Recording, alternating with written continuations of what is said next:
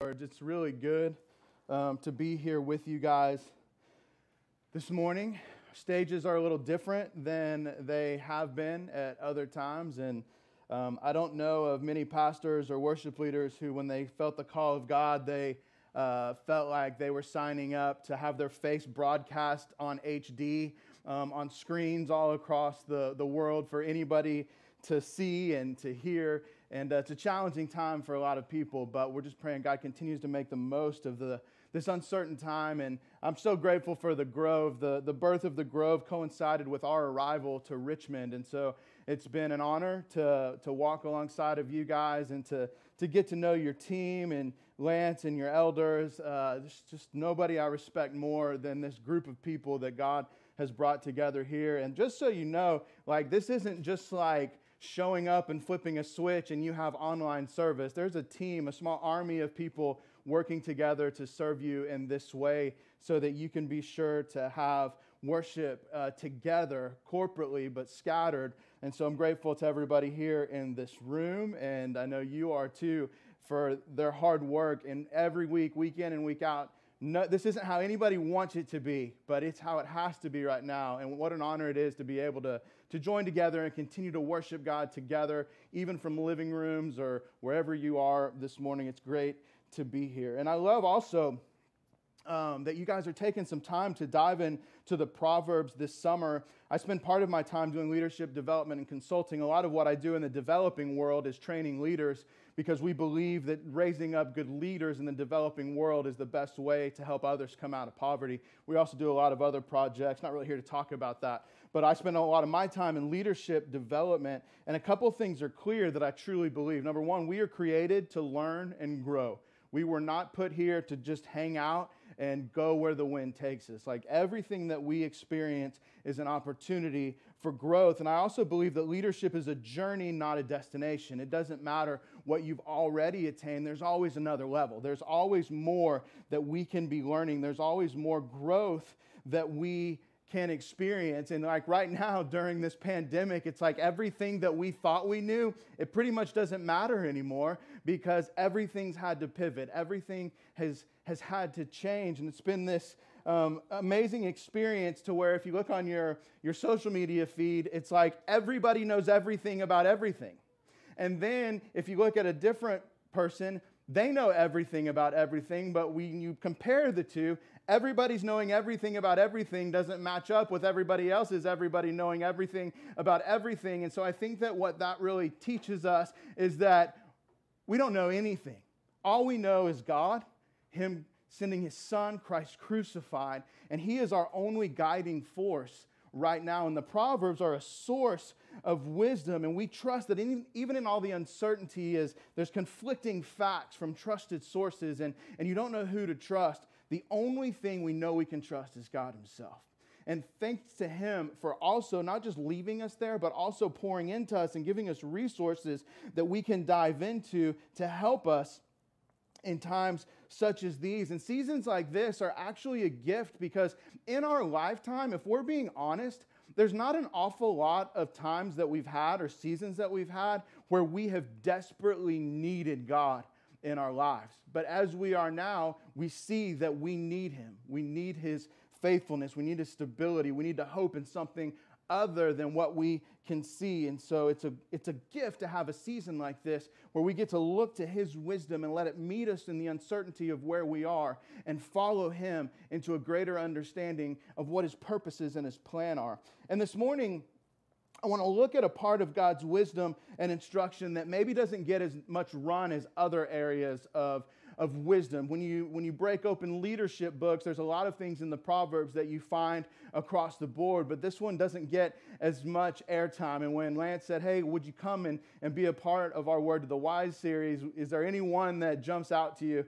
Yes, there is, and I do want to talk about that. And so we're going to be talking specifically this morning about the cry of the poor. And specifically, we're going to be looking at 4 different verses from the Proverbs, 4 Proverbs that hit on poverty and the poor. But what I also want us to realize is that there are over 2,000 verses in the scriptures that deal directly with the poor or poverty. 2,000 verses. I don't know if you're counting, but there's 30,000 plus verses in the Bible. 2,000 of those are given to instruct us and encourage us to know how to engage with the poor. So as we're going to dive in, we're going to get to these Proverbs. I want to start with a little bit of a wider look that helps us see God's heart for the poor. And to start with Jesus always seems like a good place to start. And so we're going to start with some of his words from Luke chapter 4. And what we're going to see here before we read the passage is that the poor are a priority to God. The poor are a priority to God. They have never been an afterthought. They've never been an inconvenience. They have always been included in God's law and in God's provision. And we see this on display in Luke chapter 4, where this is Jesus beginning his public ministry. This is where he starts, and he says, "The Spirit of the Lord is on me, because he has anointed me to preach good news to the poor. He has sent me to proclaim release to the captives and recovery of sight to the blind, to set free the oppressed, and to proclaim the year of the Lord's favor." And what's interesting to me about this passage is that it would have been a solid statement if he would have just said, "The Spirit of the Lord is on me because he's anointed me to preach good news." That would have been a sufficient statement in and of itself. But Jesus himself clarifies it one step further, and he says, "To the poor." I'm a little concerned about something in our church culture right now, and that concern is how flippantly the word gospel is used. We use the word gospel as if everybody knows what it means. And it makes me think of Princess Bride a little bit. It's like that word that you keep using, I'm not sure that it means what you think that it means.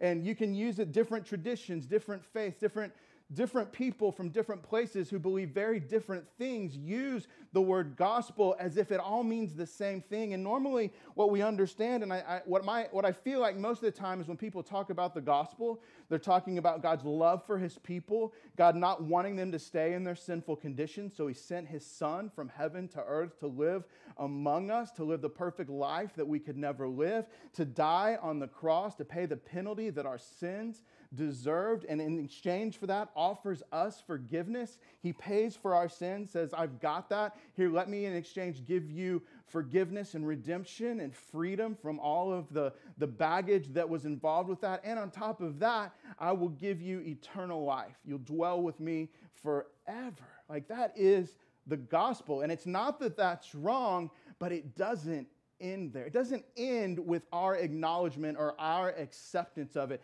And I think that too many times we take that to the poor part and we find a way to make that about us. That he preached good news to the poor. Well, I'm poor in spirit. Oh, I'm destitute of mind. Like, I am weak and I need a Savior. Like, that's still true, but that is not what Jesus was talking about. Jesus was actually talking about the literal poor, oppressed, and destitute. And you see that. It makes a lot more sense. Otherwise, the release of the captives makes more sense when you realize that he's talking about the literal poor. Sight to the blind, the cast out, to set free the oppressed. Jesus was talking about the poor. Provision for the poor has always been a part of God's law. And God is teaching us that through Jesus, the poor are of the utmost importance to him. Our first word to the wise from Proverbs is this, from Proverbs 17. And it says, "The one who mocks the poor insults his maker, and one who rejoices over calamity will not go unpunished." These are incredibly strong words.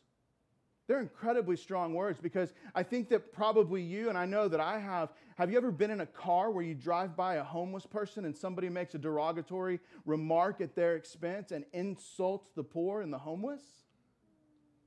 Proverbs just says that that's an insult to God himself. God himself. The one who mocks the poor insults his maker. And whoever rejoices over calamity will not go unpunished. Have you ever heard somebody talk about the AIDS epidemic and say, well, they're just reckless sexually, so they got what they deserved? Friends, that's blasphemy. Definitions of blasphemy include insulting God. So when we insult God by mocking the poor, we are walking in heresy. We are blaspheming against God. We need to understand that that is a sin, a blasphemous sin, and God is never honored by turning poverty into a joke or making less of people who are stuck in it. Never. We've all been around those situations, and instead of just, and there's something in us, if you have the Spirit, there's something in you that goes, that's not right. But I want us to understand that the Proverbs is calling us out and saying, not only is it not right, it's sinful. Not only is it sinful, it's a direct insult to the maker of that person. And if you insult the maker of that person, you're committing blasphemy against God. There's a lot of strength. If the poor are a priority for God, friends, they have to be a priority for us. A word to the wise. The poor are of the utmost importance to God. And then there's other Proverbs that help us navigate this. And I want to just summarize it like this.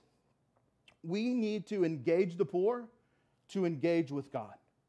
We need to engage the poor to engage with God. What do you mean by that? Proverbs 21 says this. The one who shuts his ears to the cry of the poor will himself also call out and not be answered. And so the question for us is this. Are we listening? Or are we shutting our ears and pretending like there's not a problem? Are we shutting our ears and acting like billions of people don't live on $1 a day in poverty that's preventable? Are we listening, or are we pretending that we're not even hearing it? See, it's one thing for us to go, hey, yeah, absolutely, the poor are important to God, and we want to support them, and we know that there's great people doing great work, but the Proverbs doesn't let us off that easy. It takes it one step further.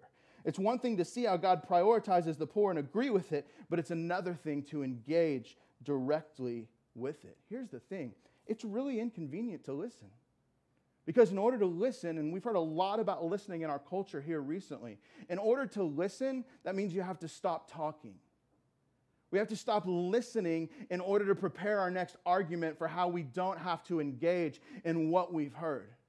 And I think it's really significant that in the Proverbs, the specific instruction we're given is to listen to the cry of the poor. Don't listen to them and ignore it because that insults our Maker.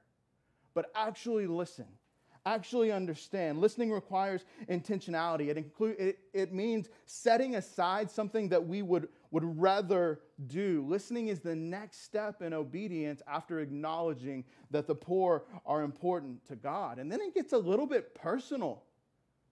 And I want to ask you a personal question. Have you ever felt like God's not listening? Have you ever felt like your prayers are bouncing off the ceiling? Have you ever felt like there's no movement in the things that you're praying for? Now, this isn't the only solution to that, but I do want us to consider something that's not very comfortable. Have you ever felt like God's not listening? Because the truth might be that He's not. When does He not listen? When we close our ears to the poor, God closes His ears to our prayers. That is not an easy thing to listen to, but it's what He says.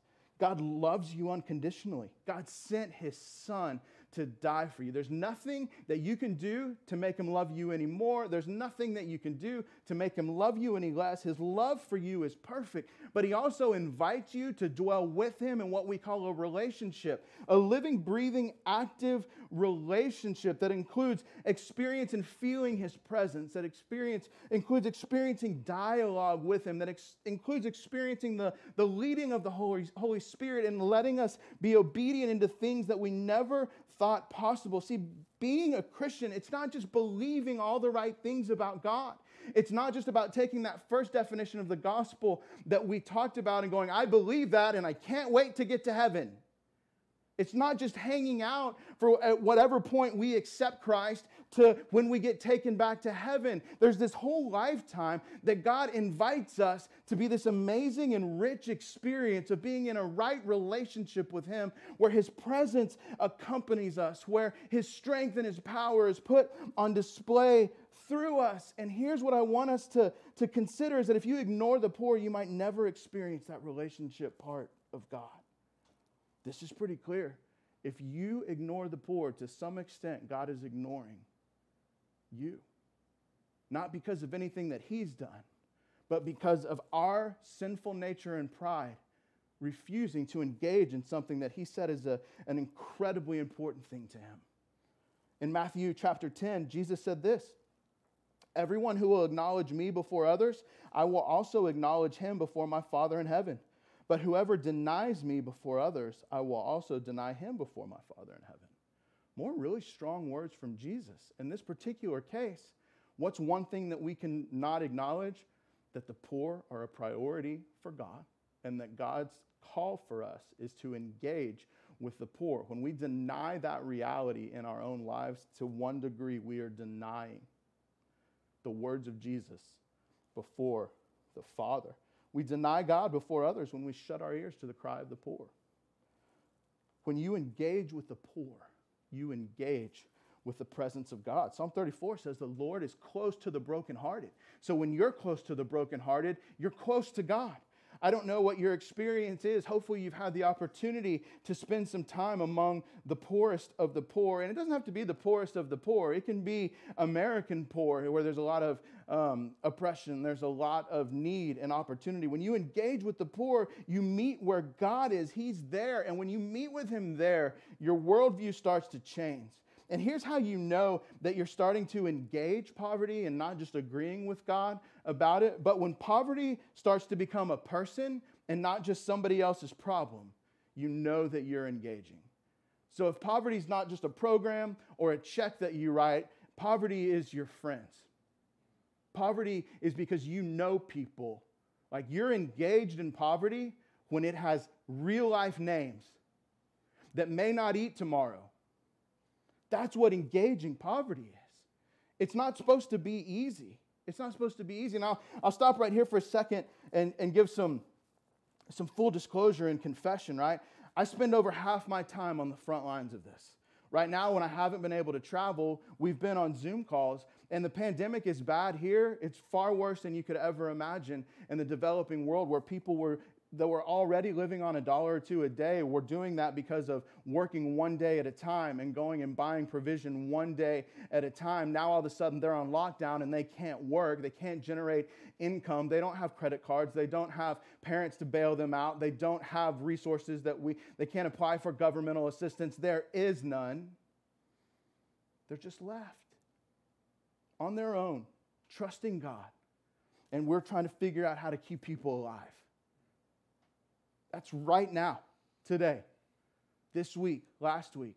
And when we all thought we were almost coming out, there was a lot more money. It was a lot easier for us to engage in that. It's getting harder now. Because engaging with the poor doesn't get any easier. And here's my confession. At any given time, any given place, any given trip, there hasn't been one trip that I've made, and there's been a lot to a lot of different countries, have I not found myself at one point on my knees weeping over the brokenness that poverty has created. And it's a lot to carry. It's a lot to carry. But there comes a point where we have to go, this was important to God. He calls me to engage with it, and I'm supposed to engage in it. But it smells bad. It's uncomfortable. It's painful. But you know what brings me to tears more than how hard it is? The hope, joy, love, generosity of the poorest of the poor welcoming me into their homes and sharing with me anything that they have. If you want to find God, find the poor, because he's there. It took Holly and I, my wife, 90 days living among Ukrainian orphans to admit that things needed to change. There was things that we didn't see until we experienced, until we engaged it, where we lived among it, and we came out of that, and we had to make significant changes in the trajectory of the rest of our lives, all because of engaging the poor. And I know that may make you go like, oh, that's why I'm not. I don't want to have to change things. And you may or may not have to change what is normal for you as far as jobs and where you live. However, as followers of Jesus, we need to be open to the fact that engagement could look like anything. Our world is a global village. Loving our neighbor is our call to love people that we're in touch with. We're literally neighbors with the whole world now, whom we are commanded to love. We have got to engage. We are called to engage. The poor are of the utmost importance to God. We are to engage the poor, to engage God. When you engage the poor and you start to pray differently, look out. Because the nature of your prayers answer and the answers to those prayers are like nothing that you've experienced before. On the other side of engaging the poor are answers to prayers that you never thought were possible for you to experience firsthand. It's an invitation. I want to move on here. So after we acknowledge that they're important to God, after we say, okay, I'm ready to engage, what's next?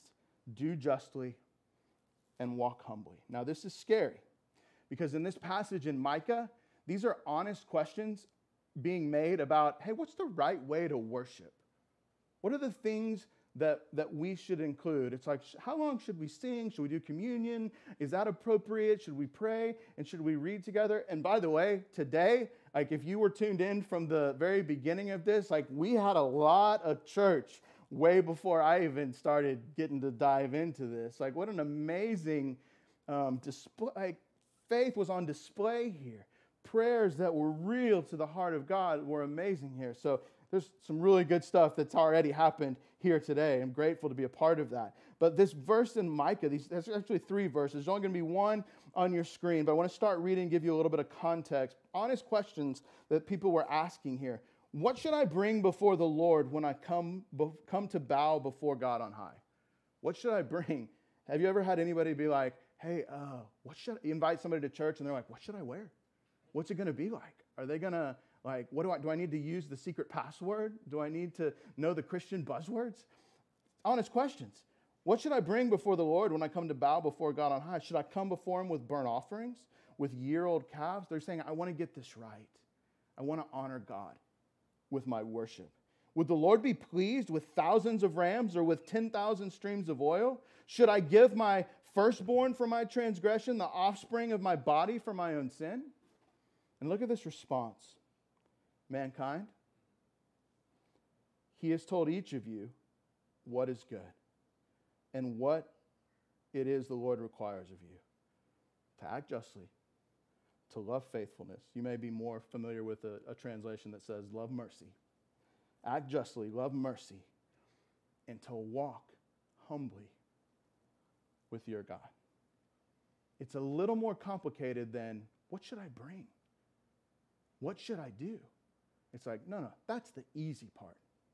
The harder part starts to be when you live this out. Act justly, love faithfulness, walk humbly with your God. I hope that you're starting to see the significance of justice for the poor, the discriminated, the oppressed, the trafficked, the abandoned, the widow, and the orphan. God's response is that just because we cut out some time right now when we could be literally doing anything else we want, like, that's good, but that's not necessarily obedience. Obedience is, after our time together, are we walking out of here, trusting him more, loving faithfulness, acting justly, and walking humbly with him? If corporate times together aren't propelling us to the front lines of engaging with the poor, then we're missing out on an important part of what God has planned for us. So what do? If you're sitting here and you're like, okay, I don't want to mess this up. I want to get this right. I hear you. Obviously, there's a strong case to be made from the Proverbs that my obedience can look like more than I'm currently doing. Let me encourage you with 3 simple things. What do? You start. Just start. And your starting is it can be praying. Pray to God that he would show you where to start. Listen to what he's saying. There's poverty all over the world. There's injustice all over the world. What's tugging at your heart? Start praying. Prayer changes things. If you don't have something, pray for everything generally until God narrows it down for you. But start being on the lookout for what's grabbing your heart when it comes to the poor. I love that she prayed for attack poverty today. It's an amazing opportunity right here in Fort Bend County in the greater Houston area. They are making it easy to engage poverty, to engage the poor. There's a lot of other great organizations as well, locally, internationally. I'm not telling you what your obedience should look like, but I know that you have one. And when you start praying, God's going to show you. Some of you may have already started and you don't even know, because when you give, to your local church. Generosity to the church is also generosity to the kingdom, and churches are engaged in this. So your support of your local church here at the Grove is also starting because it is addressing some of the issues of poverty that are around the world. I know that Attack Poverty is very important around here. I know that Beacon India is really important around here. Those are incredible things that are happening. By being a part of the Grove, you're maybe more engaged than you thought, and maybe you just need to start asking more questions.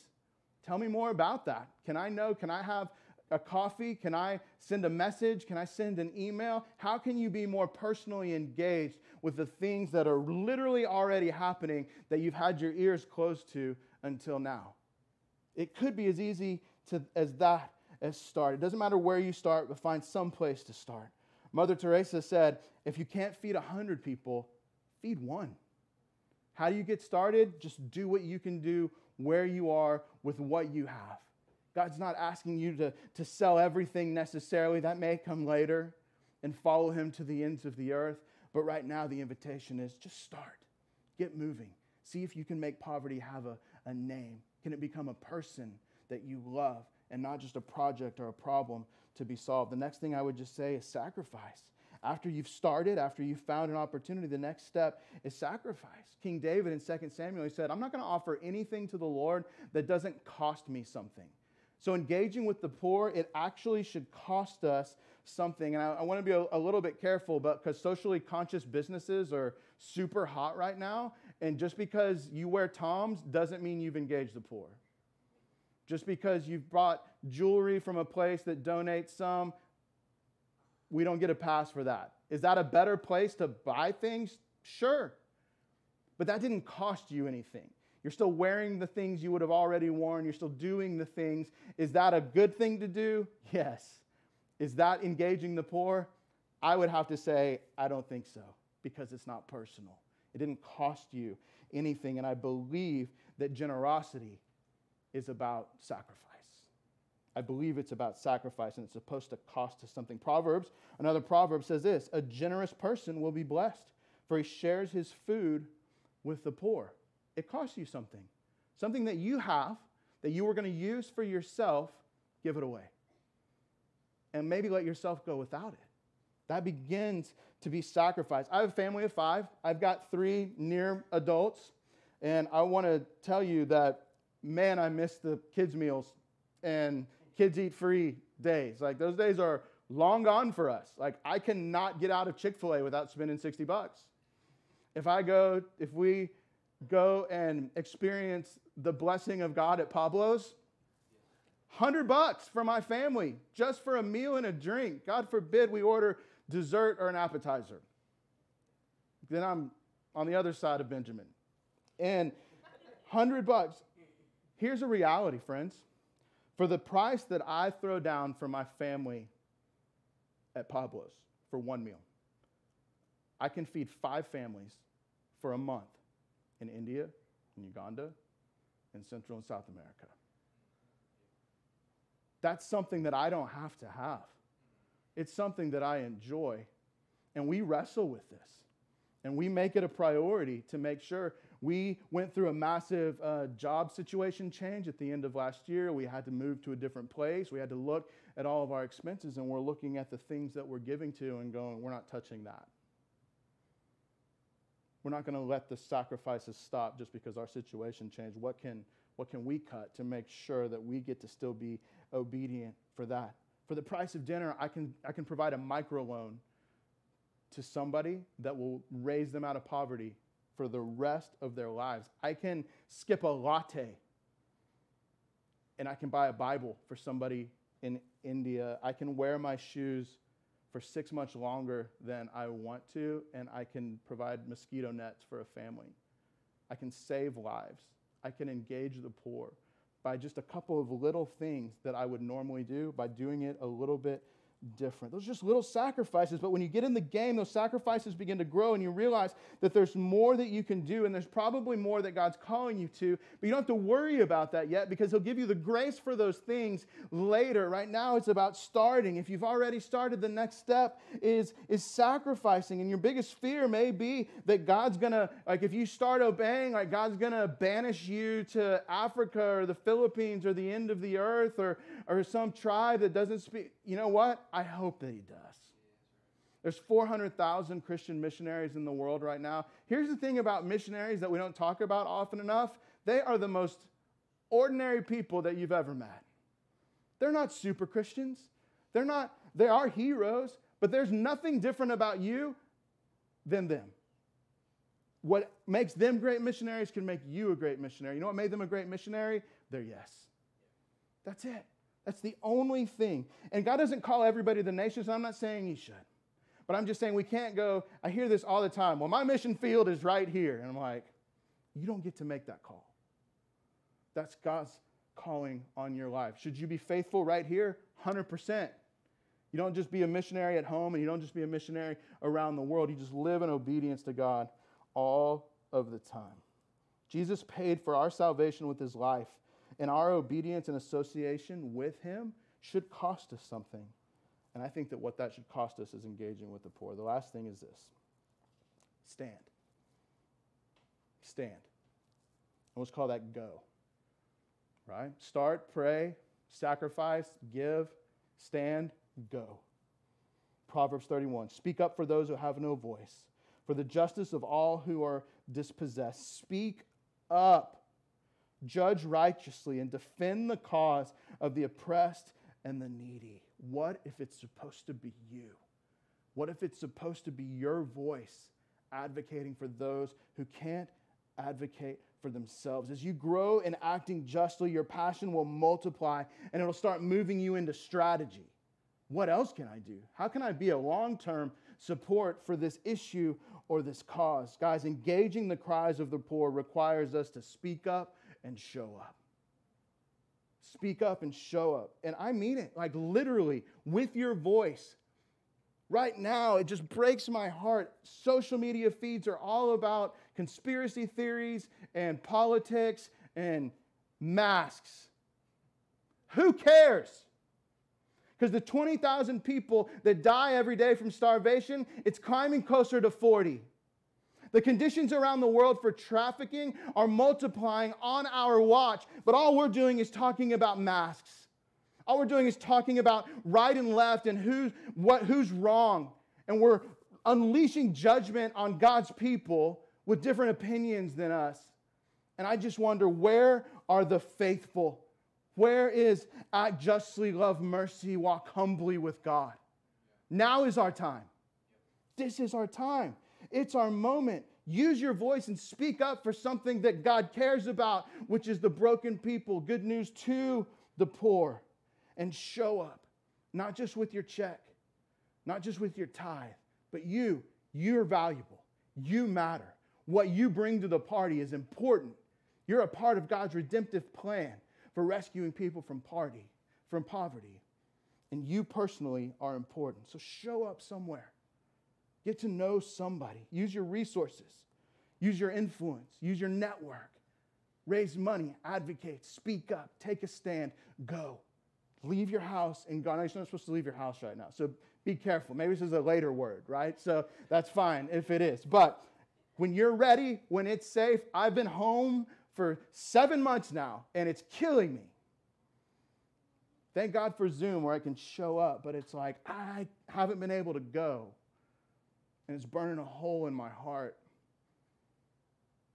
We should be ready to go.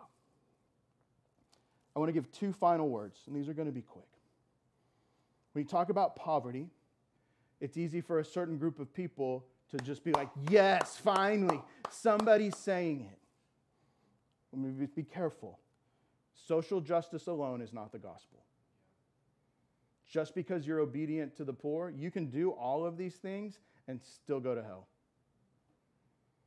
You can buy the right shoes, you can give to the right causes, you can be doing a lot of good projects, but if it's not motivated by Luke chapter 4, being good news to the poor in the name of Jesus, then it's missing its most important element. I want to just draw our attention to one story. Remember when Jesus was anointed with oil, the alabaster jar that cost a year's wages? And remember, Judas spoke up. Two of the Gospels just say they spoke up. John calls Judas out and said it was Judas who said, hey, why are you doing that? We could have sold that for 300 denarii and given it to the poor. So it's like, be careful, because sometimes the voice on behalf of the poor doesn't have pure motives. And Jesus rebuked him and he said, leave her alone, in John chapter 12. She has kept it for the day of my burial, for you always have the poor with you, but you do not always have me. So I just want to be clear. None of this matters until you enter into that relationship with Jesus. You don't start with any of this until you start with Jesus. Because then it's just about trying to justify ourselves and feel better about ourselves. But when we go first to God, seek first his kingdom, then all of these things fall into place. But so that's one extreme. Social justice alone is not the gospel. So serving the poor without Jesus is incomplete. But ignoring social justice is not the gospel either. A gospel without social justice is also not the gospel. Two important reminders. So from our teaching today, sacrificing, speaking up, standing on behalf of the poor, it's God's call on each of our lives. Planting churches isn't enough. Great church experiences aren't enough. Having a quiet time, praying prayers, not enough. Also, engage the poor. Good news to the poor. God's doing all of those things in us to propel us to do something about poverty, to respond to the cry of the poor. And this morning, if you've participated in the degradation, in the insulting, in the mocking, or ignoring the cry of the poor, the appropriate response is repentance. It's not a joke. It's not light. It is significant. It was blasphemous if you've participated in that. And I want to invite you to put God's offer of forgiveness to the test and receive all of that redemption and forgiveness and make a pivot right now towards allowing your heart to be moved by the things that move God's heart. Sync up with God's purposes and plans regarding the poor. And a lifetime of being on the wrong side of it can turn around right now. And all of that is forgotten, and we can be who God wants us to be with the poor. We can repent and respond and reap the benefits that a relationship with God provides. If you're tuning in for the first time and you don't know who Jesus is, thanks for sticking it out. Thanks for walking with us to this point. And I just want to invite you to consider that we worship a God who doesn't let the smallest things on the earth go unnoticed, including you. He has a plan and a purpose for your life, and you can respond. The worst thing you've done can be forgiven. The best thing you've done, it's not enough to make God go, well done. Only believing in him, repenting of our sins, and trusting him are how we move forward. That's something that you can experience, and I encourage you to leave a comment, go to the Grove Church website, and send an email. Just reach out. We're here to help. Every church is here to help. And we're excited that you had the leading and the opportunity to come and be a part of it. So I'd like to just pray for us, and we'll continue in worship. Heavenly Father, we love you. Thank you that your wisdom includes important instruction, even instruction that's not easy for us to hear. But God, hard teachings make soft hearts. So would you soften our hearts towards the people that matter to you that are being ignored? God, would you allow us to sense your leading? Would you show us where we are? Are we at a starting point? Are we at a sacrificing point? Are we at a standing point? God, help us. Help us to be in sync with you. Thank you that our honest confessions intersect with your goodness and grace and love. Thank you that you don't hold these things against us when we come to you and repent and turn to you. Thank you for your forgiveness. Thank you for the hope that we have that's greater than anything that we could ask or imagine.